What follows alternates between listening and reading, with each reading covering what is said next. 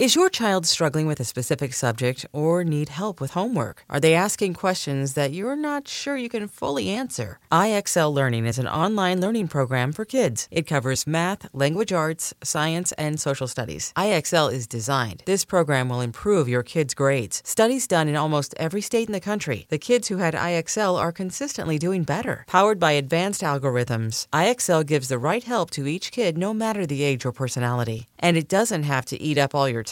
One subscription gets you everything for all the kids in your home, pre-K to 12th grade. So don't miss out. 1 in 4 students in the U.S. are learning with IXL. IXL is used in 95 of the top 100 school districts in the U.S. Make an impact on your child's learning. Get IXL now. And listeners can get an exclusive 20% off IXL membership when they sign up today at IXL.com/audio. Visit IXL.com/audio to get the most effective learning program out there at the best price. Knowing how to speak and understand a new language can be an invaluable tool when traveling, meeting new friends, or just even to master a new skill. But it's not always simple when you're bogged down by textbooks and structured classes. That's why so many people trust Rosetta Stone. Rosetta Stone is the most trusted language learning program, available on desktop or as an app. It truly immerses you in the language you want to learn, like Spanish, French, Italian, Chinese, and more. You won't just be studying English translations. The Rosetta Stone intuitive process helps you pick up a language naturally, first with words, then phrases, then sentences. Don't put off learning that language. There's no better time than right now to get started. For a very limited time, listeners can get Rosetta Stone's lifetime membership for 50% off. Visit rosettastone.com/rs10. That's 50% off unlimited access to 25 language courses for the rest of your life. Redeem your 50% off at rosettastone.com/rs10 today. Hey folks, this is Kevin. Just a few words before we start. Well, I've been talking about this amazing new deal we have with Stamps.com. And a lot of what it boils down to is the post office. There's too many what ifs. What if there's traffic? What if you get there and they're closed? You can forget all of that stuff if you just use Stamps.com. You can do anything that you can do at the post office at your own desk now. You can buy and print official U.S. postage using your computer and printer. You get exact postage for any letter or package whenever you need it. It never closes. What never closes? Stamps.com. I use it. I love it. I particularly am fond of this attractive little digital scale. So attractive. And right now, you can use our promo code RISK for this special offer. It's a no-risk trial, which is very confusing, but you know what I mean. Plus, a $110 bonus offer. That's including the scale to weigh your letters, and up to $55 of free postage. So don't wait. Go to Stamps.com. Before you do anything else, click on that radio microphone at the top of the homepage and type in RISK. That's Stamps.com. Enter RISK. And now here's the show.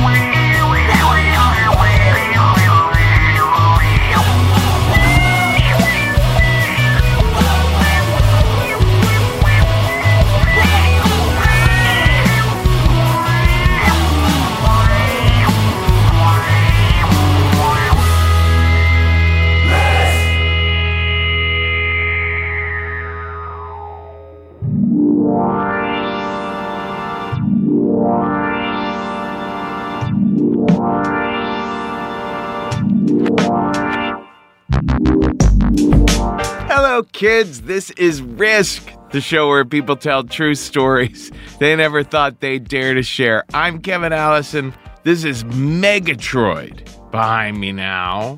I believe that means unusually large Troid. Sounds delicious. So, what are we calling today's episode? I'll tell you. Blush. And that sounds kind of pretty, but it's all about being unnerved. so uncomfortable in your own skin that your own skin is showing it. Now, do all of the stories today involve being embarrassed to the extent that you have facial blushing going on? I don't remember. I'm stoned. Why don't you guys do the fact-checking for me on this one? Oh, and one of you guys tells the first story today. Sam Mullins is a Risk fan from Vancouver. Sam is a regular at the storytelling show in Vancouver called The Flame. An amazing show. And Sam, we are thrilled to have met. He's on Twitter at Sam S. Mullins. And here he is at The Flame in Vancouver with a story we call Get Cool Fast. Yes, Get Cool Fast.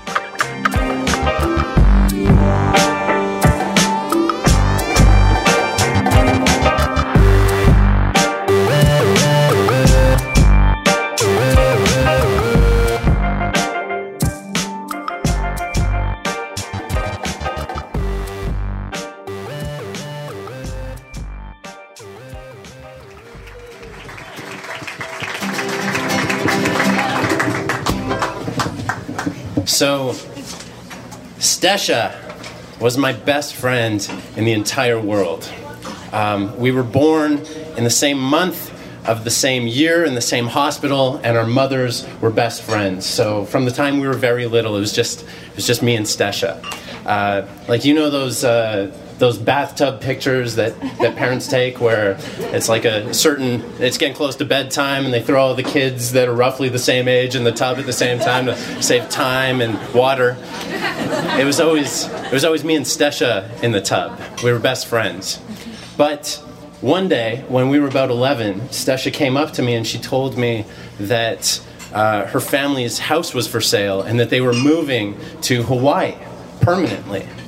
And I was completely devastated. I couldn't even imagine what life would be like without Stesha and her freckly little face, you know.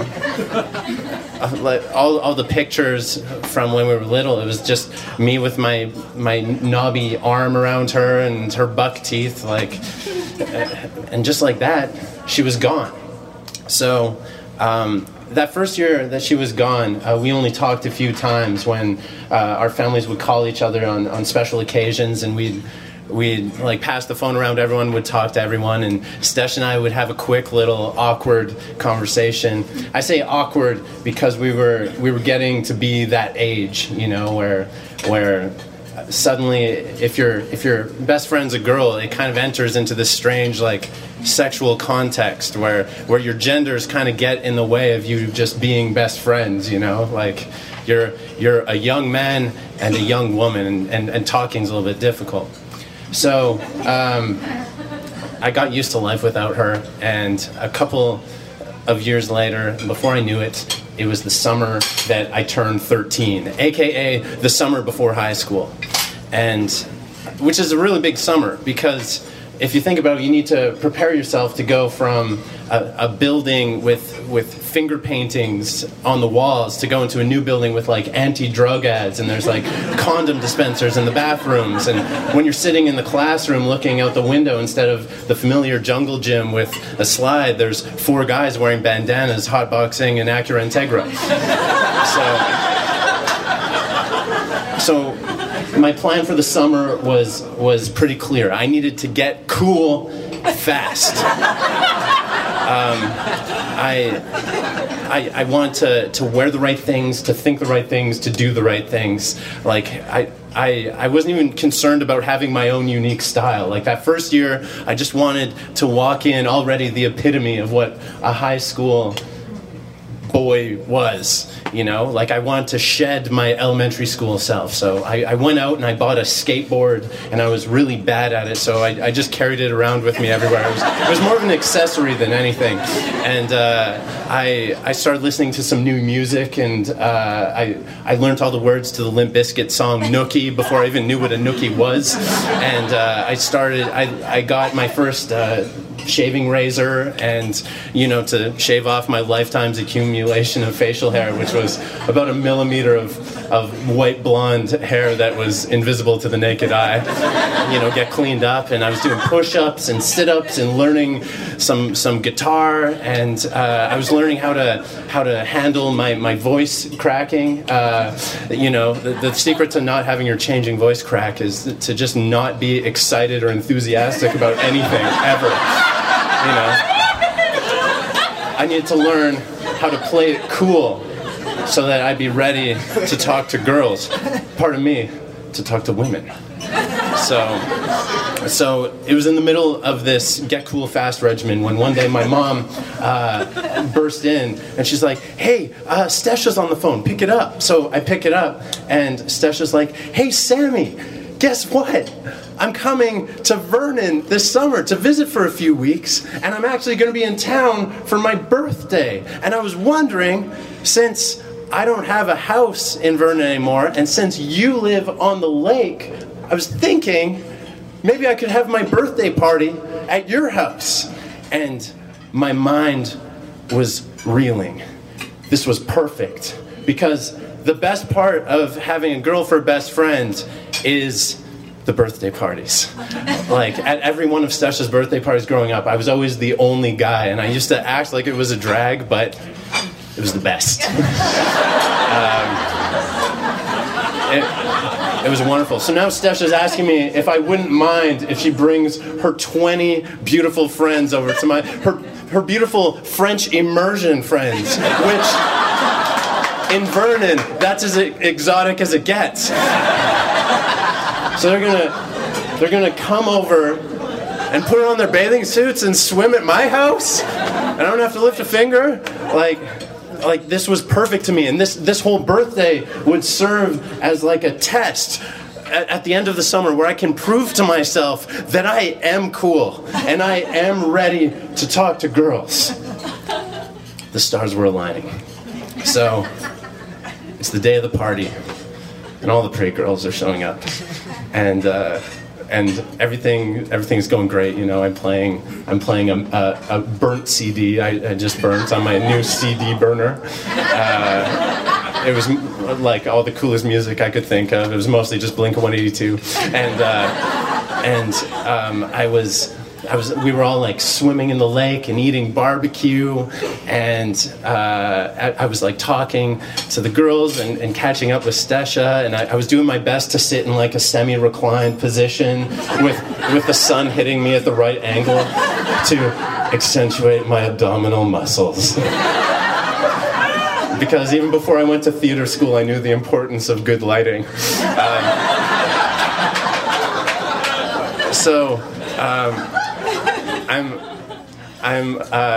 It's like a little bit later on, and all the girls are out on the dock, and they're all laying in the sun, and two of them are at the end of the dock, and they're hitting a volleyball back and forth, and they hit the ball into the water, and they're all like, "Oh, I don't want to go in the lake. I'm all warm and dry now." And I'm like, "Oh my God, this is my chance.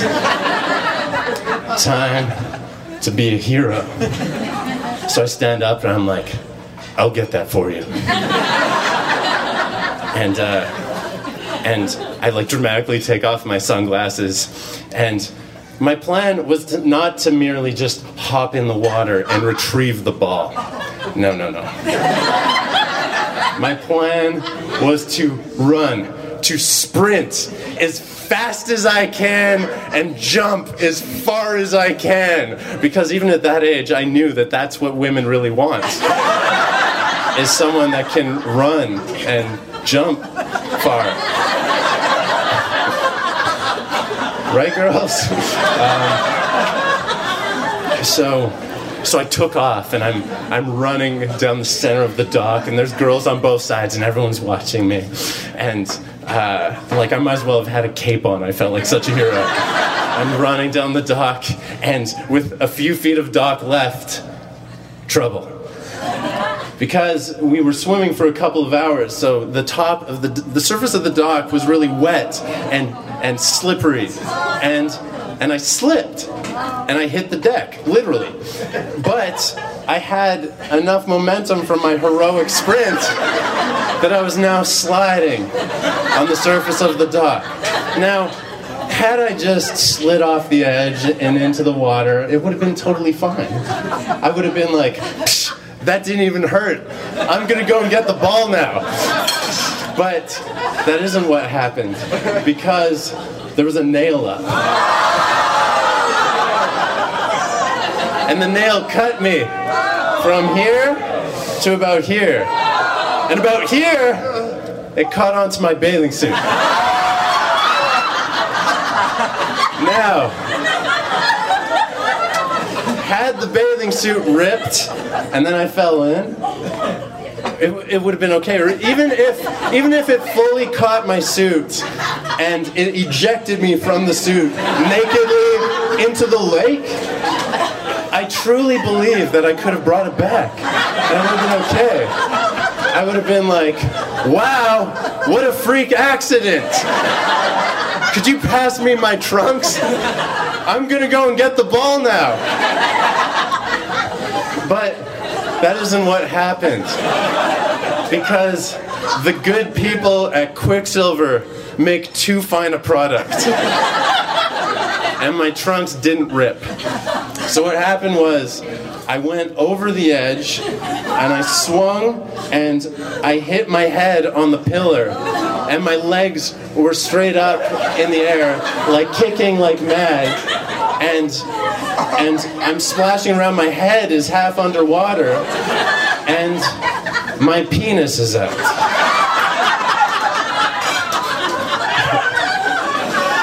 Side note.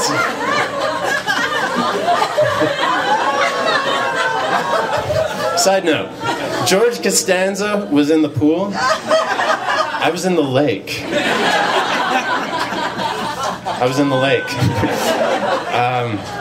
So I'm upside down and I think I'm drowning and I don't know what's happening. I'm in fight or flight. I'm splashing, and what does one do when you're in what you perceive to be a life and death situation?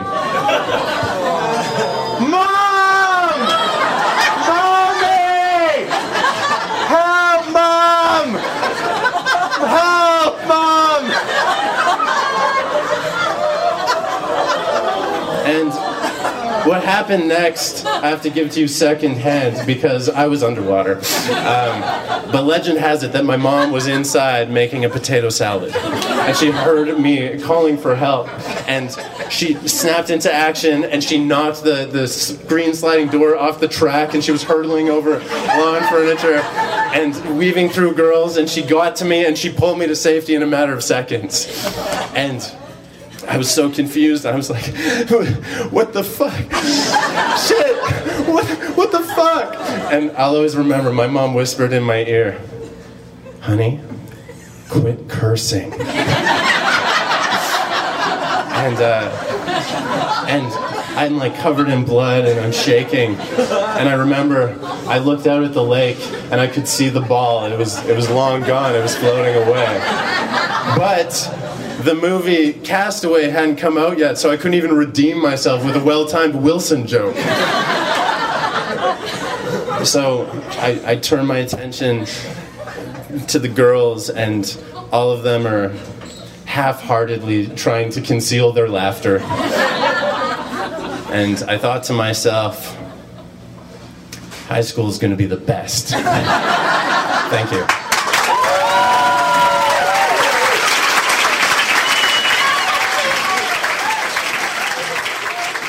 Get even. Get cool. I want to bust cool. I want to go cool.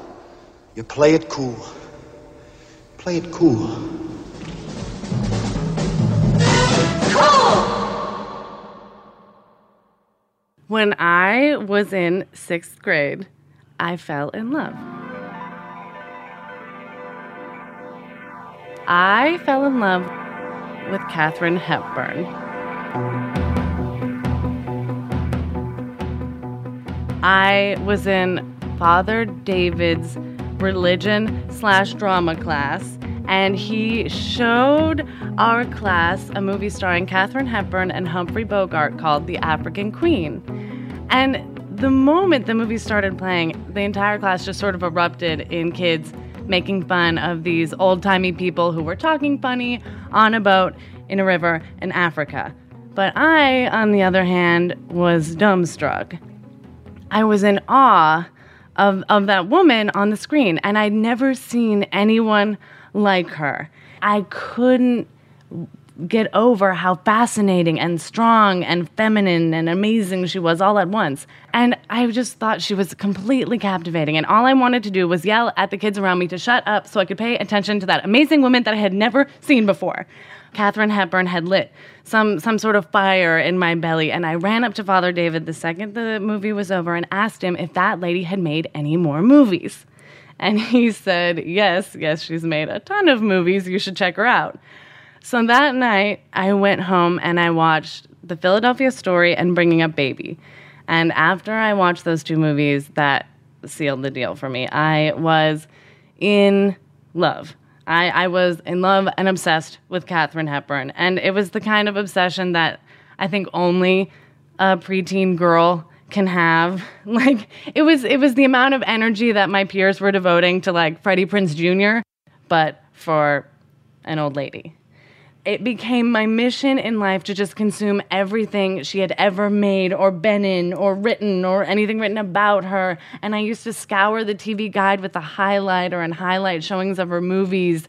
And the more I saw of her and the more I read about her, the more I just loved her. And I loved her because she was everything I wasn't. She was this really strong, confident, sort of brassy woman who was also totally sexy and like had men falling for her left and right, and some women.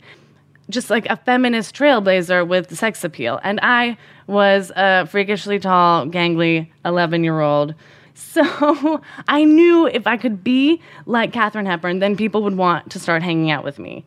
So I just studied everything about her when I watched her movies and read her books.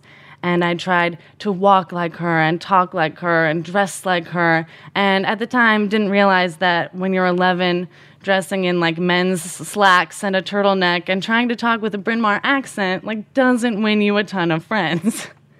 The more I got to know Katharine, the more she became this sort of presence and voice that was always in my head. And when I would be scared or need encouragement, she would sort of pop up. And like when I would be in the cafeteria with my tray full of food and be petrified with fear about where I should sit and who I should talk to, Katharine would chime in and just say, "Buck up, sit down, and eat." And I would, and it would be fine.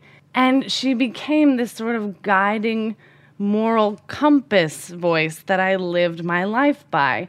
Katharine Hepburn is by far the closest thing I've ever found to like a spiritual or like religious faith in anything. And she was there for me through everything. She was there when I was sitting on the couch in between my parents on New Year's Eve, 1999, heartbroken because I was one of the only kids not invited to a big fancy like New Year's Eve 2000 party. But Katharine was there and she said, "Family's what's important. You have them, you're lucky." And I felt a little better. And so she was also there when I wasn't so cute and when I was claiming my independence. Once I was gardening with my dad and we kind of split up and we had a big yard and I was off in my own little corner pulling weeds. And because I wanted to do everything like Katharine Hepburn, I also wanted to see what it would be like to shake like Katharine Hepburn. And in case you're not familiar, Katharine Hepburn developed a sort of Parkinson's-like tremor or shake. If you would like an example, I recommend On Golden Pond because it's really in full force there and it's a good movie. Don't you think that everyone looks back on their childhood with a certain amount of bitterness and regret about something? It doesn't have to ruin your life, darling. You're a big girl now. So anyway, I was pulling weeds and just kind of shaking and doing my thing. And my mom saw me from the deck up on the house. And she yelled down, "Joe, what are you doing? Are you trying to shake like Katharine Hepburn?" And I hear Katharine in the back of my mind say, "It's time to show him who's boss, kid." And I turn around and yell at my mom, "Stop being such a cunt." And I had never said anything like that before in my life. And my mom then flew down from the deck with a bar of soap and shoved it in my mouth. And I think I was 13 at the time, so that was demeaning but powerful at the same time. And she's the reason that I finally did get friends and find myself. When I was 14, right at the beginning of high school, there was a new kid at school named Peter, and he was fabulous. And he invited me to his birthday party, which was unsupervised, so I was very excited. And at this party, Peter offered me my first cigarette. And I knew smoking was bad because I grew up in the 90s, but I couldn't help but say yes because Katharine Hepburn hadn't smoked, so I was going to smoke, and it was going to be awesome. And it was. And Peter became my smoking buddy and then my real buddy, and we're still great friends. So with Katharine's help, I made it through high school. I had a group of friends who didn't care that I brought up weird tidbits about Katharine Hepburn whenever they were mildly applicable. And I was on a trip looking at colleges with my parents in Boston towards the end of high school. And we had just finished touring like 5 campuses. And we got back to the hotel room, and I got into my PJs and hopped into bed, and I saw on my phone, I had a text message from Peter, and it said, "Sorry about your girl, frowny face." And I was like, what the hell could he be talking about? Oh my God. The only place there was internet in the hotel was in the hotel lobby, so I grabbed my dad's laptop and ran down in my PJs, whipped it open, and went to CNN.com, and the headline read, "Actress Katharine Hepburn dies at age 96. And I had sat there for about an hour before I started looking around this lobby I was sitting in crying. And there was a sort of grand ballroom attached to it. And there were people going in and out dressed beautifully with big smiles on their faces. And they were at a wedding reception. As I'm watching them, one of them sees me, and it's an older woman, and she starts coming toward me, and she gets to me and puts her hand on my shoulder and asks me if I'm okay. And I want to say, "No, I am not okay. We have just lost an American hero, and you guys are having a fucking party." But I can't say that. And then I can't tell her the truth, which is, I'm just here being 17 crying about Katharine Hepburn being dead. So I tell her the first thing I can think of, which is I lost a friend. And she pats me on my shoulder and tells me, everything's going to be fine. But I know everything is not going to be fine. I don't know what I'm going to do without Katharine Hepburn. There was no hope and no joy left now that she was gone. And for weeks I stayed in this funk. And my friend Peter took me out to coffee one day to try and cheer me up. And try to get me to talk about anything other than the fact that Katharine Hepburn was still dead. And finally, he was a little fed up, and he took my hand and looked me in the eye and said, "Look, I don't want to sound insensitive, but you do know that you didn't actually know Katharine Hepburn, right?" And somehow, I had lost sight of the fact that I knew I didn't actually know Katharine Hepburn, and this was jarring news to me, even though it was clearly the truth. And this sort of weight lifted off me when he said that. And he was right. I didn't know Katharine Hepburn. Of course, I don't actually know Katharine Hepburn. She was an old lady on the East Coast, and I was a teenager in Oregon. But she had been such a constant presence in my life. She was my conscience, my Jiminy Cricket voice, that I had completely lost sight of the fact that she wasn't an actual person in my life. But this was good news because it meant that all of that independence and self-esteem that I sort of attributed to her giving me, I had really been cultivating myself over many years. And And that woman who I fell in love with on the screen in Father David's drama/religion class was just a fabulous catalyst for me growing into myself. And Katharine Hepburn didn't make me grow up because I didn't actually know her. So, even now when I am faced with situations that I think are way out of my league, I'll hear in the back of my mind, stiff upper lip, kid. And I'll be so grateful that I had a fabulous role model like Katharine Hepburn. But I'll also be thankful that I know that I can take it from here. I believe in the example of a perfect human being. Mm-hmm. That if he certainly proved that if you can live for other people away from yourself, you will be happy.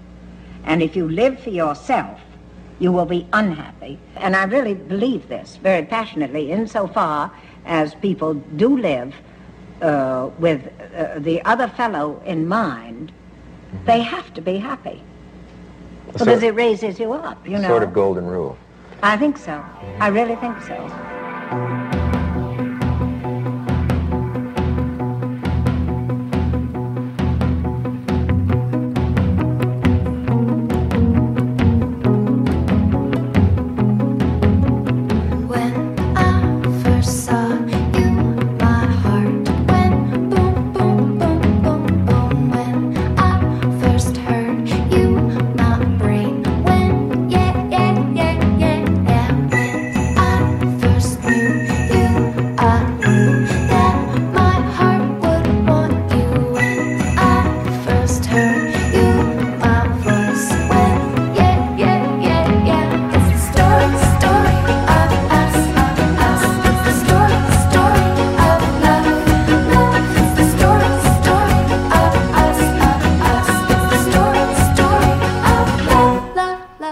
This is Risk. This is Donora behind me now. And we just heard the fabulous Miss Jolenta Greenberg with a story we call Bringing Up Baby. And like the subject of her story, Jolenta, too, is a dazzling actress. You can find her on Twitter at JolentaG. Jolenta was a student of ours at thestorystudio.org.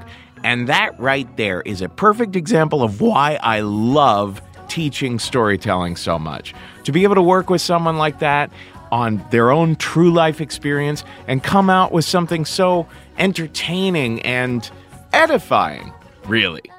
So if you've ever been thinking of, joining us, please do go to thestorystudio.org, because remember, we have business workshops. We have online workshops for anyone with a webcam and a good, connection to the internet.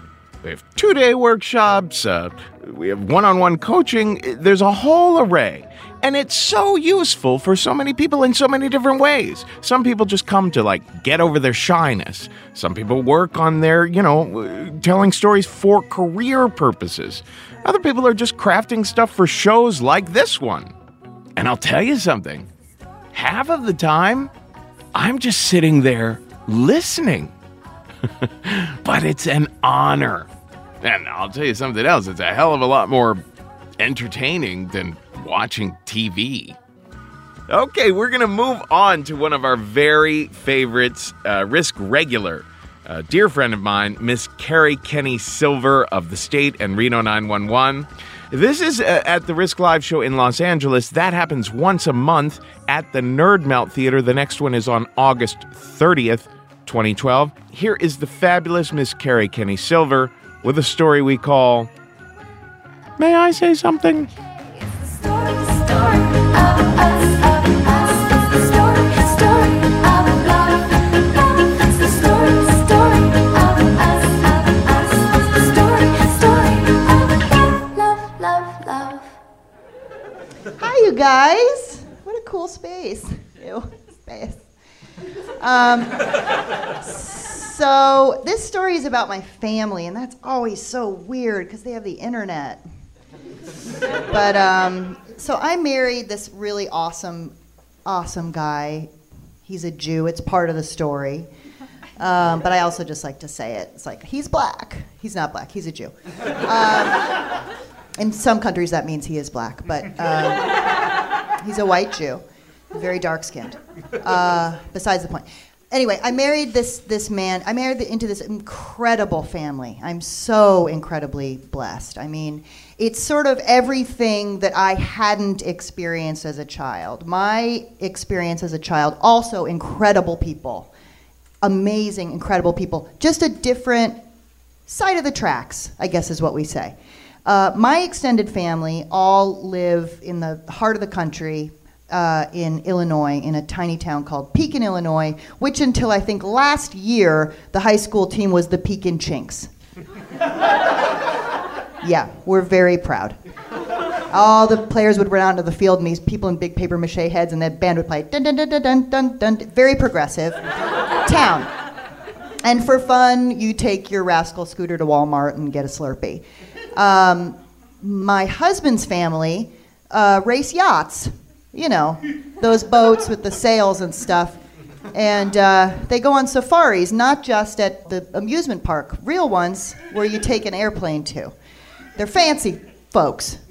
So this was all new and exciting for me, you know? I mean, a lot of fun, exciting stuff. Plus all the Jew stuff is fun for me. I like to decorate, so this is honestly true. I have a section of my garage that's Christmas and a section that's Hanukkah, and then I'm always excited when they're separate because then I can take it up and put it down and do the whole thing. You're so glad you don't live with me right now. So we have these events, these family gatherings, and I hear from other friends that the Jews love to do the family gathering. I guess so that the Italians and the thing, we're just sort of a mishmash. We get together when we can, and we have Slurpees at Walmart. But this family loves to get together. They love to. It doesn't matter what happened. You got a new car. We've got to come over and have a mitzvah about it. Okay. So this was a real cause for mitzvah. That's a good word, right? A mitzvah. We were cavelling over the mitzvah of Hanukkah. So, I get a little bit nervous because it is still kind of new to me, and I still want to be, do the perfect little thing. And I'm like, is this offensive to Jews in any way, this dress? I wore, the first time a big swastika, and I didn't know. It was on sale at J. Crew, and now I know why it was on sale. But so I get my husband all dressed up in his little tie and suit and everything because I think it'll impress his mom that I got him into a suit. And my son, who the way I describe him is just that he's a force of nature. He's 6 years old, and we used to say that children were difficult or had behavior problems. We'd say now he's spirited, and he is. He's got a lot of spirit.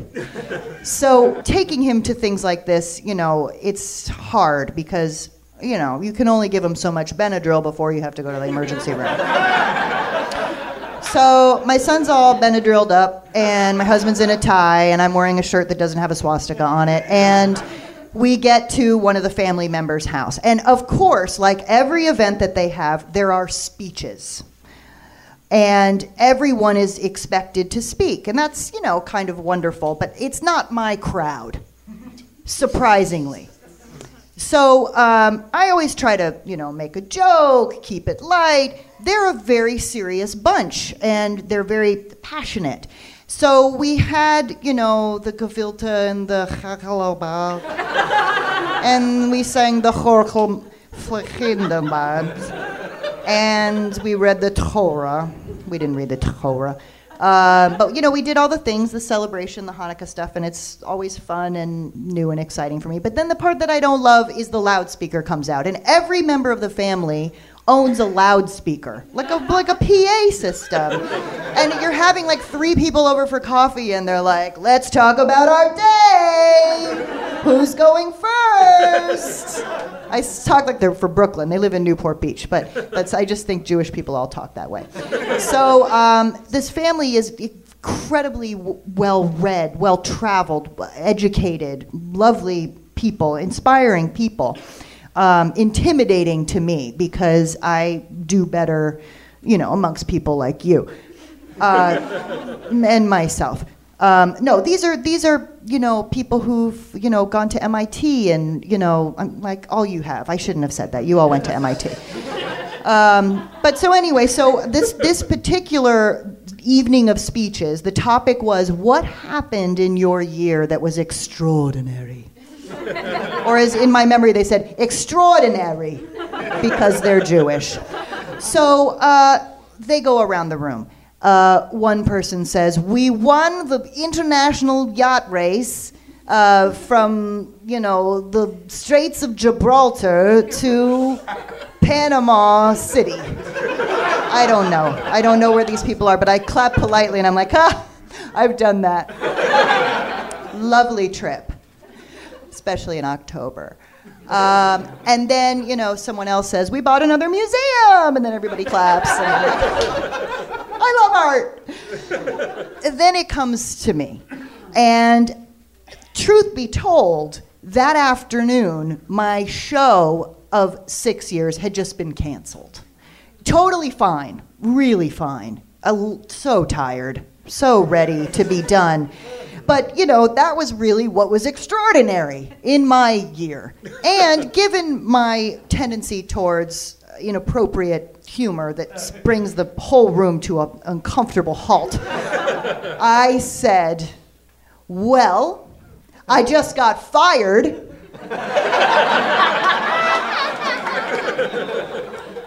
That wasn't the reaction. If you had all been there, it would have been a better night. Total silence, a moan, and then a hand on my shoulder from behind. You'll get another job. Fuck you. It was a joke. And I think they're all looking at each other thinking, she does comedy, not very funny. So whatever. So then my husband saves the day because he had won a fucking Emmy that year. Good for you. And I was like, I'm so proud of him, asshole. And so, we get through it. Phew, we're through that. It's time for the portion of the evening, and we get in the car, we get the fuck out. I hear a little voice at the top of the stairs. Now, I don't see my son throughout this time, so I'm thinking he's rummaging around in someone's sock drawer, we're fine. I'd like to say something. Now, in most circumstances, an adorable 6-year-old boy in a seersucker suit saying, I'd like to say something, would be just so welcome in the room. You don't know my son. You think I'm inappropriate and uncomfortable. So my husband and I grab each other's hands because immediately everyone jumps to, what does he have to say? Give him the mic, give him the mic. There's like a 20-minute thing of giving him the, and I'm like, he's good. He doesn't speak English. Oh God. Okay, make it quick. So he gets the mic, and as if he were channeling Al Pacino, he takes this long pause, and he's at the top of a marble staircase.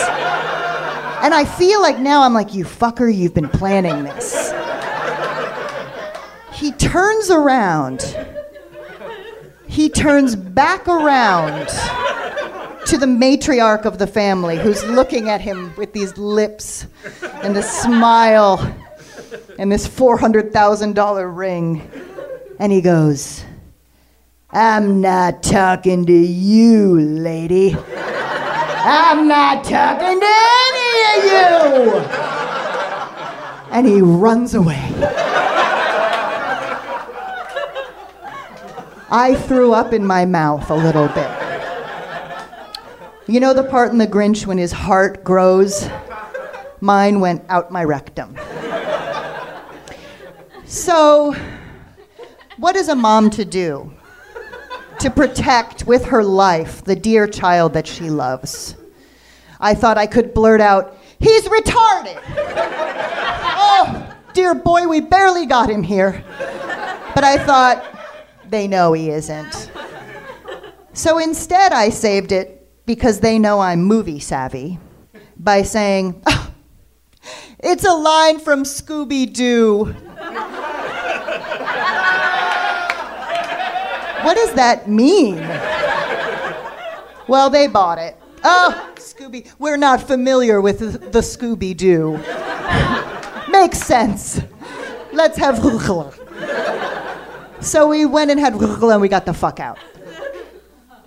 As we're driving home, I said to my son, honey, and a lot of my sentences start this way, I'm not mad.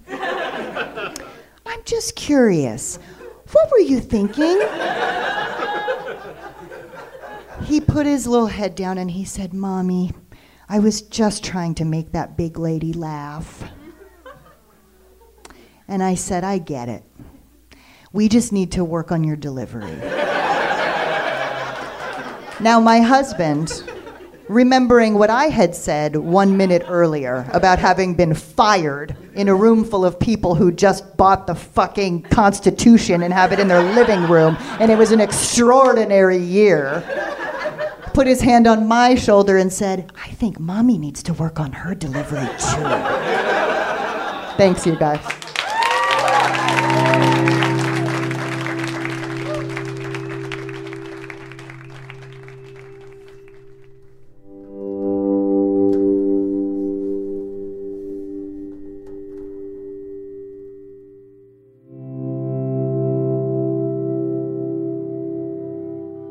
I grew up in a very secular family.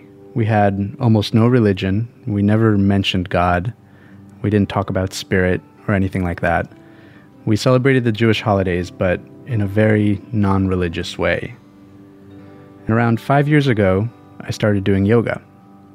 I took on yoga primarily as a bodily exercise, but as I got deeper into it, I found myself changing a little bit, and my heart was opening up.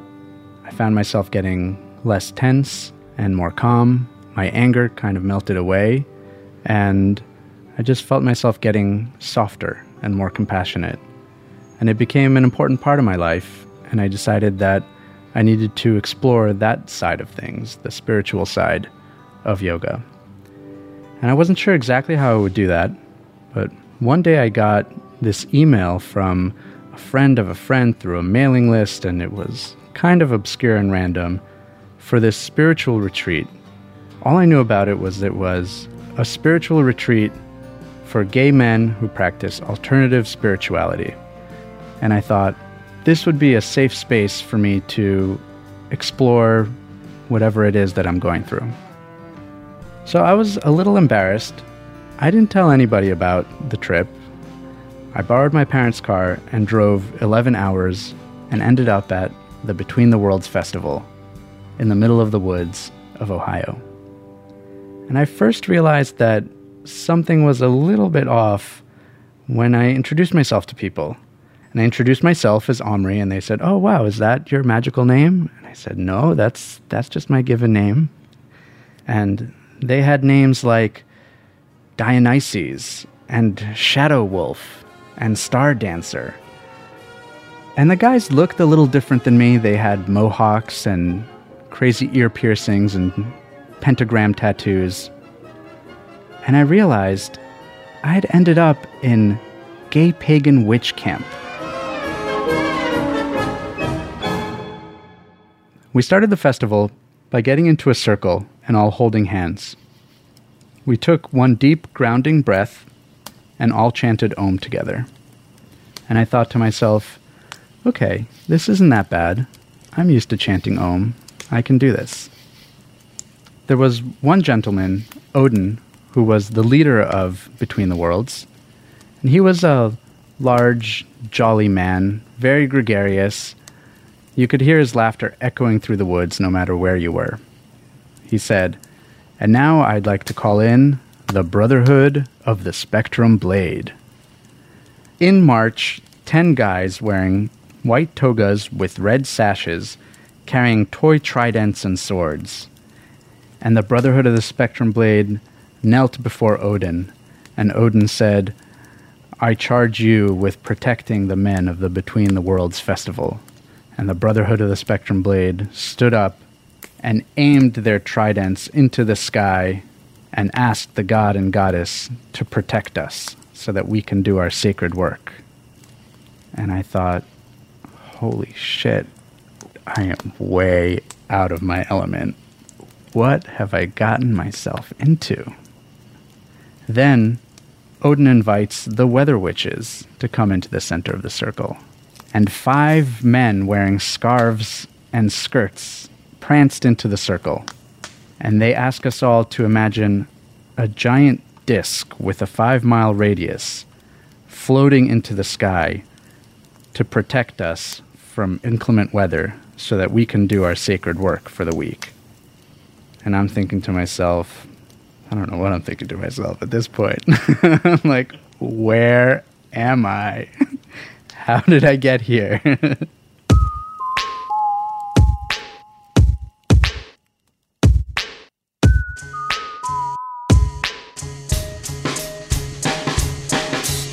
I spent the next few days in the festival walking around aimlessly, feeling like I didn't belong and thinking that these aren't my people. I felt self-conscious and lonely and awkward in my own skin and didn't really know what to do or where to go. I ended up talking to one guy named Aaron. He was a polyamorous Wiccan with 2 boyfriends that he left back home, something that I completely wasn't used to. But Aaron and I had a lot in common. We shared a common interest in music. We both liked M83 and Laurie Anderson, Radiohead, and Bright Eyes. So we played music for each other and we had long conversations, and he made me feel better during those first few days. So I decided to take a psychometry workshop, and psychometry is all about getting in touch with your psychic abilities through touch. So everyone took one item, such as a necklace or a bracelet or a book that they owned, and we passed it around in a circle, and people were asked to get in touch with the psychic energy behind that object. And I thought, this is totally wacky. There's no way that I'm going to be able to touch someone else's object and get any essence of who that person is. But my own necklace ended up in someone else's hand, and he took the necklace and he said, I don't know why, but I'm getting a very strong imagery of an hourglass. And I said to him, well, that's because I keep this necklace draped on a giant hourglass back home. I was kind of shocked that maybe this psychic thing was working, but also still very skeptical and unsure what to make of the whole situation. Then the next day, I entered a sweat lodge. If you've never been in a sweat lodge before, it's this very small dome that's completely covered in blankets, and they fill it up with these hot rocks. They asked us all to take off our clothes and stand around the fire, which we did. It was very cold out, and it was a solemn moment. We went inside. There were 6 of us crammed very close together in a dark space. 2 guys were shoveling hot stones into the sweat lodge and placing them in the center. As each stone came in, we were instructed to say, "Welcome, grandfather." We poured an herbal mixture of water over the stones, creating this steam that penetrated everything, and it smelled like tobacco and sage. And then we started chanting for Earth. We tapped into the deepest parts of our bellies, and we chanted whatever songs and words came out.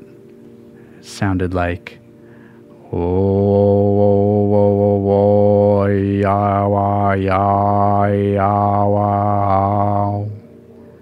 And I was very uncomfortable, very, very hot and sweating, and my muscles were cramped.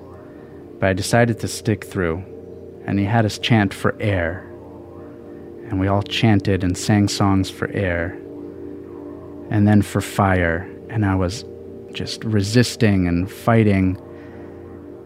And we got to water. We're all chanting for water, and I felt this immense peace wash over me, and all my anxiety and my discomfort just melted away.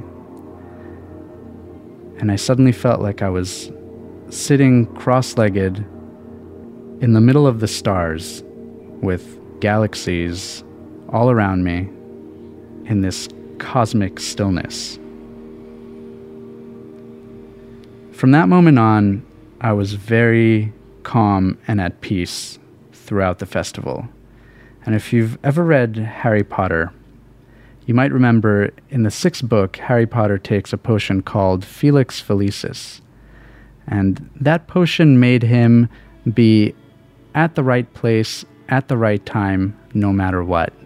It was like a drug that made him fit perfectly into the world and do all the right things.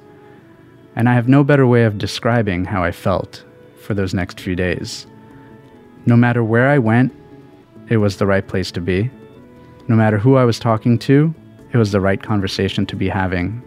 No matter what I saw, it was beautiful and perfect. I was feeling all these things through the power of the meditation. I hadn't done any drugs. It was a completely drug-free week. That night, we did a ritual to Ereshkigal, the Babylonian goddess of the underworld. I waited around a fire for my name to be called, and I remember at that moment looking into the flames of the dancing fire and feeling as though I could actually speak to the fire. I reached Ereshkigal, the goddess of the underworld, which was really just a gay guy dressed in a black cloak with a hook for a hand. And I'm thinking at the same time, this is so silly, and it's so profound, all at once.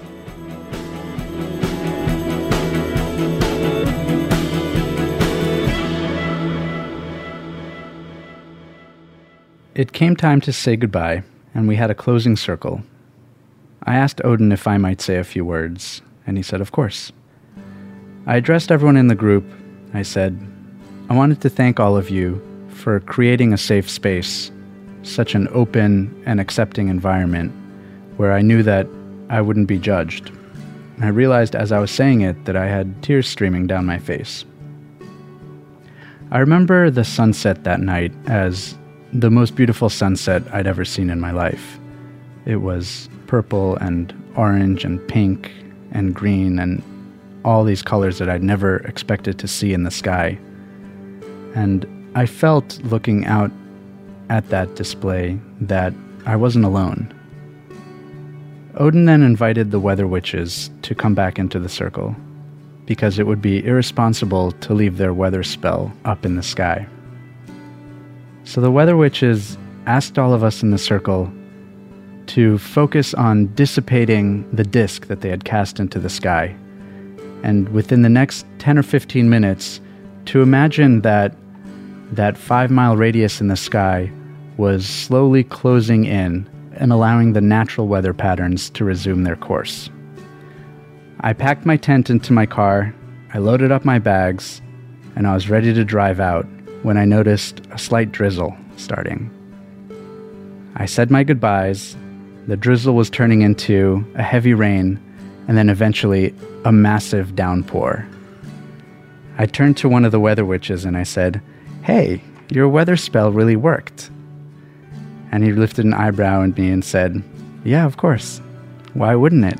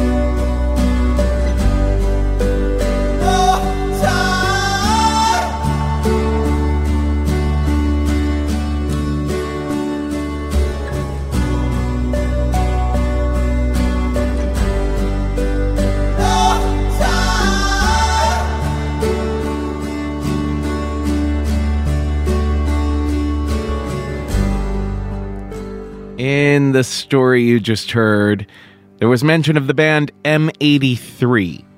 And you're hearing them now. This is their latest, called Wait. That was author Omri Navat, before with a story we call I Wonder. And Omri's latest novel is called Where Spirits Live. It's on Amazon. People are saying the most beautiful things about it there. Go check it out. Now, you may well be thinking, well, yeah, sure, I'll check it out, Kev. But while I'm there on the old information superhighway, don't you think I should probably also be checking out the Support Us page at risk-show.com?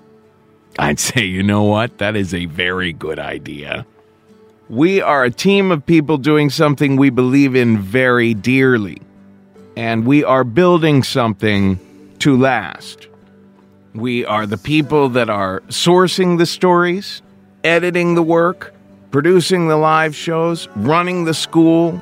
We very much rely on the donations of people who share our belief that storytelling contributes to the lives of the storytellers and to the lives of the listeners. Also, there's prizes. There's all sorts of wonderful things for various donation amounts. You could get my forthcoming ebook on storytelling, or a shout out on the podcast, or a one-on-one storytelling lesson with me, or, I don't know, donate $500 or more and you request the prize. You custom fantasize it. I like ordering people to fantasize. So check out that new Support Us page at risk-show.com, folks. We are hugely grateful for it. Now, we have one more story for everyone today. We're going to lighten things up here. We're going to go to the last Risk Live show in New York City. This is Michael Martin. He is an improviser and a teacher of improvisation here in New York. He has a popular blog called piefolk.net, where you can see him making pies in the nude. Of course. Who wants a non-nudely made pie? It's an absurd thought. Absurd. Here's a very absurd man telling this story. This is Michael Martin, and it's a story we call Little Squirt.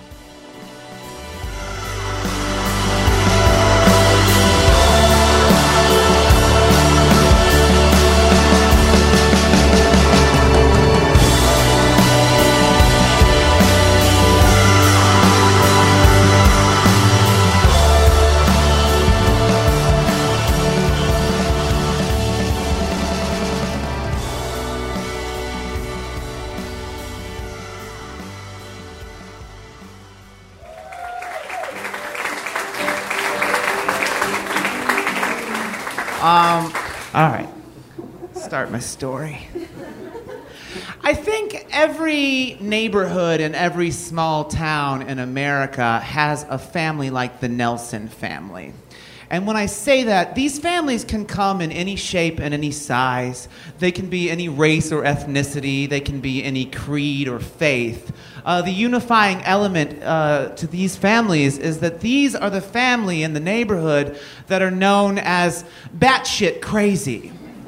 And when we grew up, the Nelsons lived across the street from us. So we were right across the street. Our house faced the house of the family that was batshit crazy.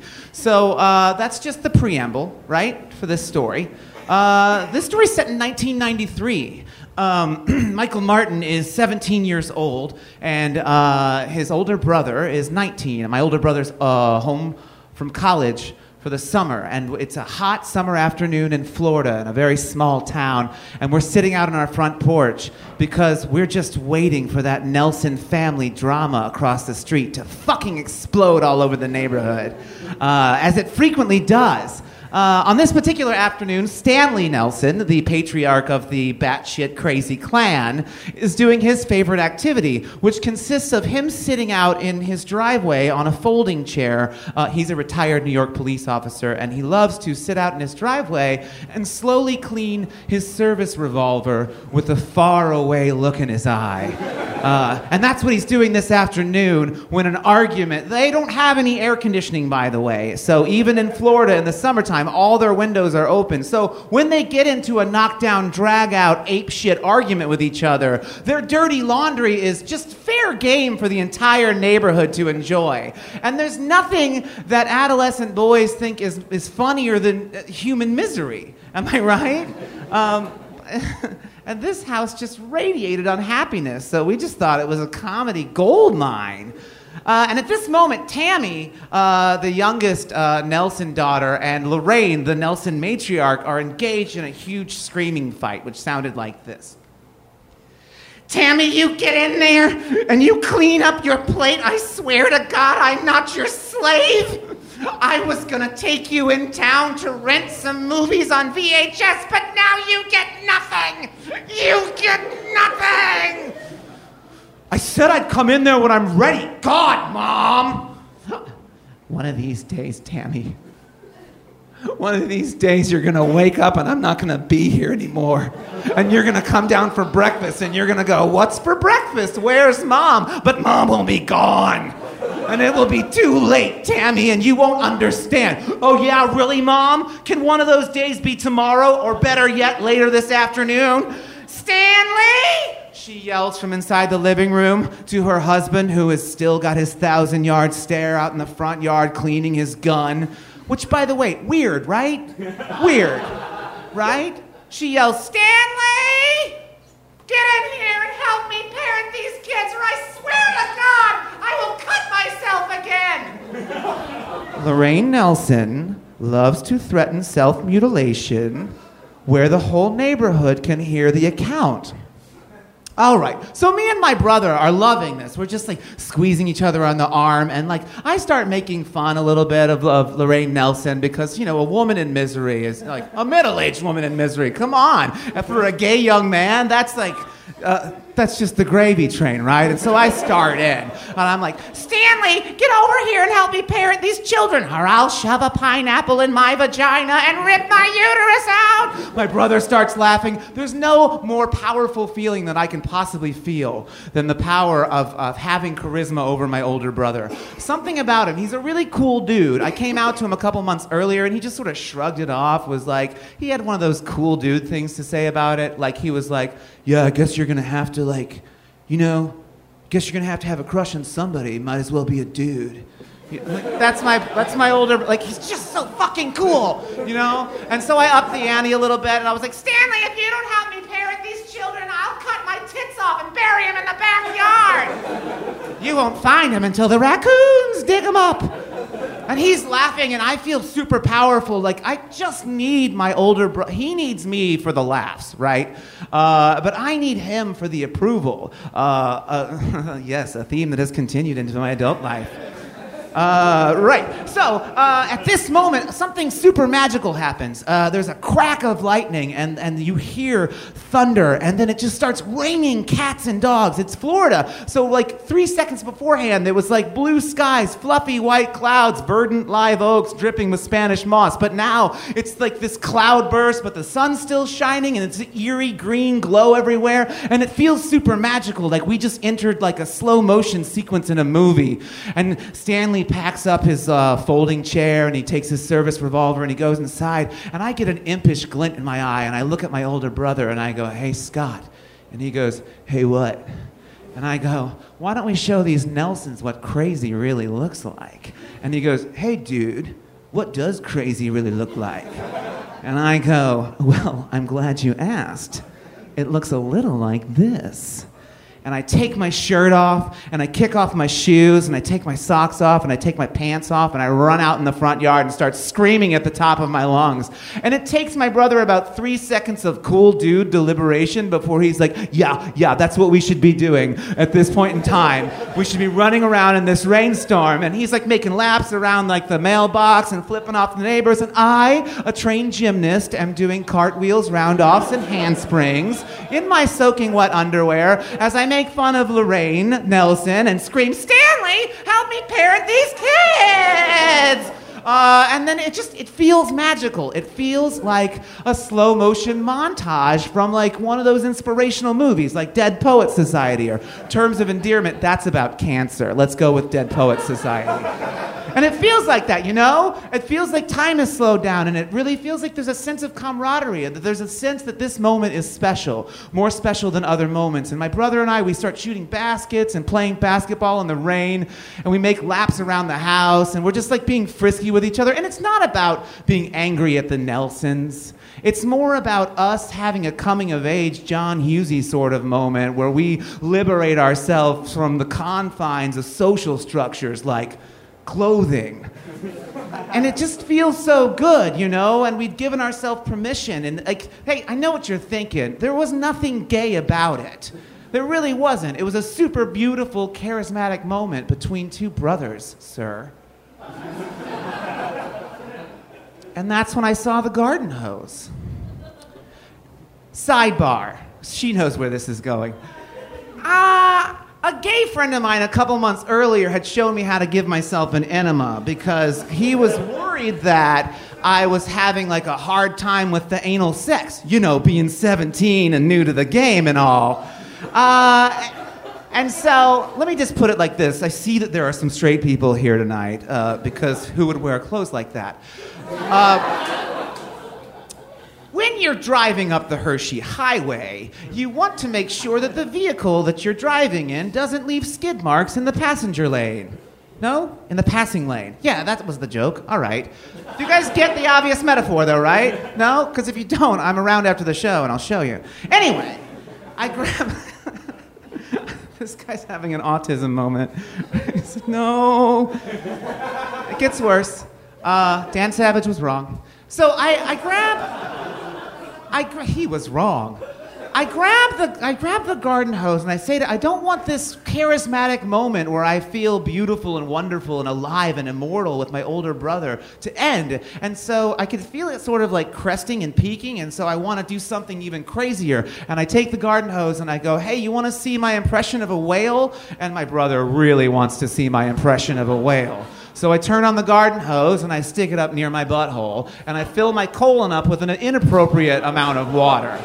Just an awful amount of water. You know, like distended, like starving kids in Africa sort of amount of water. And I lie down on the driveway and I go, look at me, I'm Moby Dick. And I squeeze really hard. And this brilliant crystalline arc of water issues forth in a jet from my butthole and just travels 5 feet in the air across the driveway and into the yard, and I'm super impressed with myself.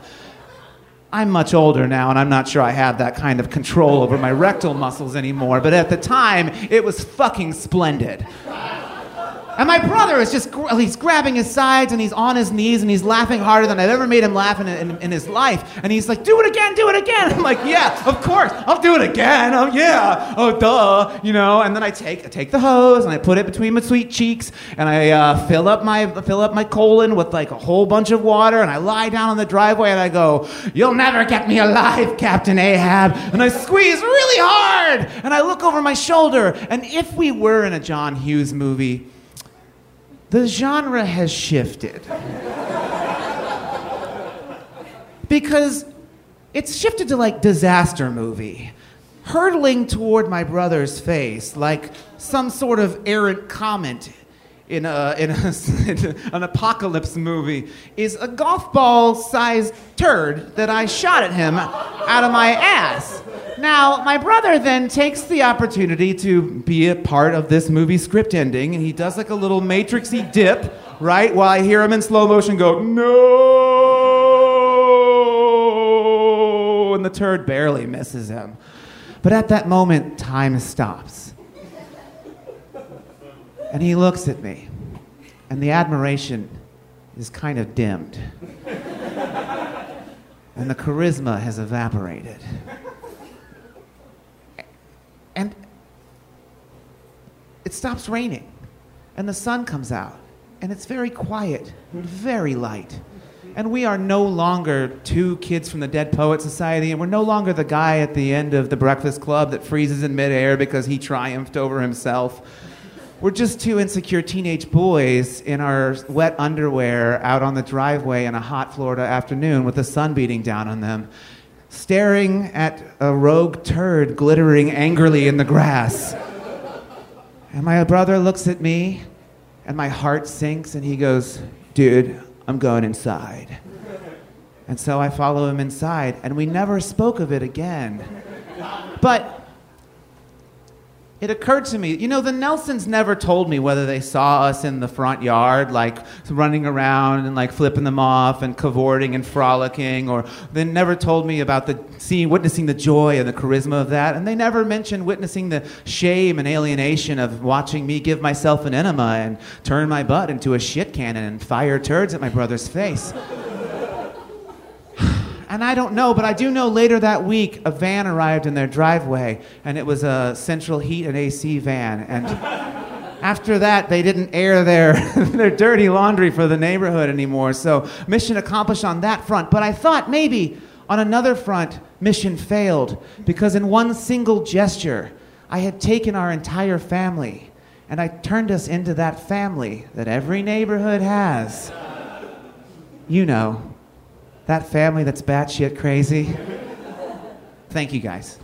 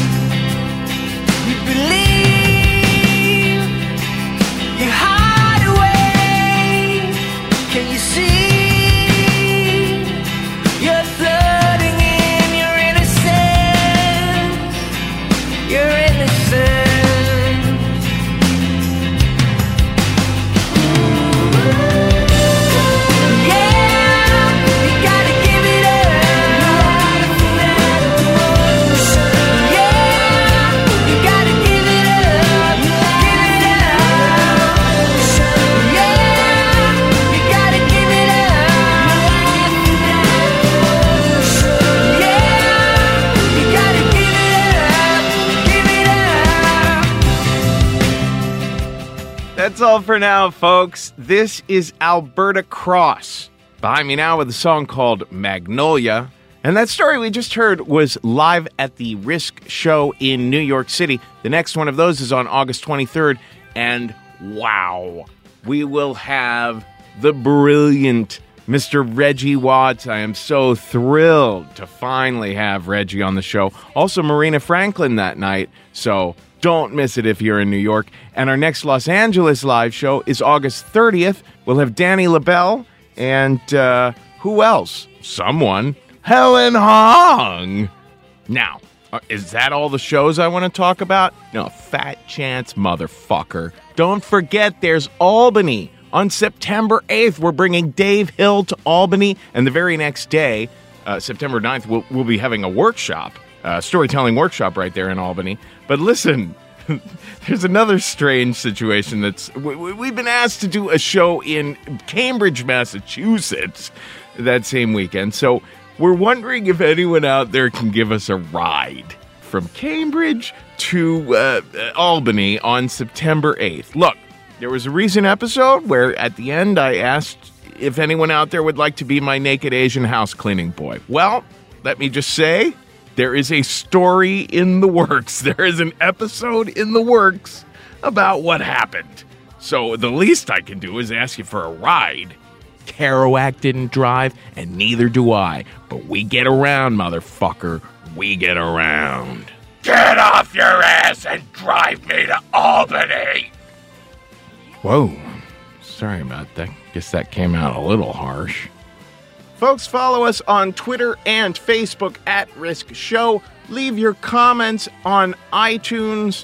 Visit risk-show.com to find out about our all-star episodes for purchase, our t-shirts, everything else. And in the sweet holy name of Christ, my friends, just keep in mind that today is the day. Take a risk.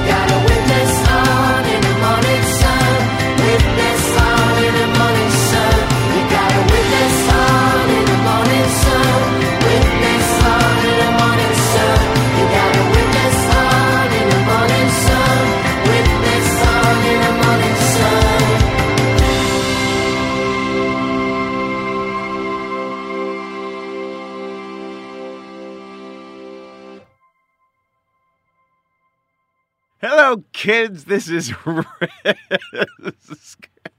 God damn it. I keep blowing out on the microphone on the opening line. But you know what? I don't think I'm going to re-record it, dudes. I think you're going to get it straight up.